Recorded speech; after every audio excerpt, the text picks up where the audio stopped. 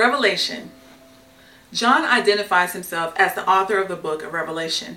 He addressed his letter to 7 churches spread throughout the region of Asia Minor: Ephesus, Smyrna, Pergamum, Thyatira, Sardis, Philadelphia, and Laodicea. John's apocalyptic letter was to be circulated among the churches. Scholars have presented a range of possible dates of authorship. However, most scholars agree that John likely authored the epistle between AD 95 and 96. The literary genre of the book of Revelation is unique. It falls in as an apocalyptic prophetic epistle. Revelation is written in Greek. Here's a historical cultural context. The book of Revelation, or Apocalypse, can be a confusing and overwhelming book to read. Nevertheless, as its name suggests, the point of the book is to reveal what has been, what is concerning the churches and body of Christ to whom John addressed his letters, and what will be after their time and in the distant future. Apocalyptic comes from the Greek word apocalypsis, which means revelation. Apocalyptic literature was common during John's time. It is a type of prophetic writing that was popular among Jewish and Christian people. Apocalyptic literature primarily consists of symbols and imagery that paint a picture of disasters or end-time events.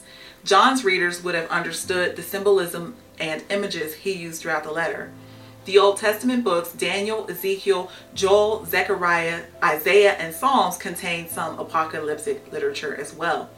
The New Testament also contains apocalyptic literature such as Matthew 24 and 25, Mark 13, Luke 21, and 2 Thessalonians 2, and of course, the book of Revelation. The book of Revelation is an apocalyptic prophetic epistle because it contains symbols and images based on the visions John receives from the angel of the Lord. Many symbols and imagery he uses reveal end-time events, that is, eschatology. The book of Revelation is prophetic because Christ gave John specific instructions about what to say and write concerning what has been, what is, and what will be. Lastly, it's an epistle because John sends the letters to 7 churches who would circulate the letters among their Christian peers. Revelation expounds on Jesus' Olivet Discourse, references and explains Old Testament prophecies found in Daniel, Isaiah, Ezekiel, and Psalms, and offers believers hope about Jesus' return.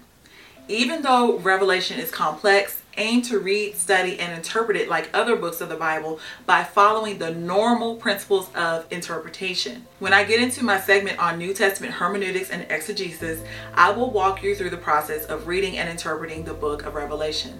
Meanwhile, try to hold back all your preconceived notions about what the book reveals concerning when Christ will return and what will happen before, during, and after his return.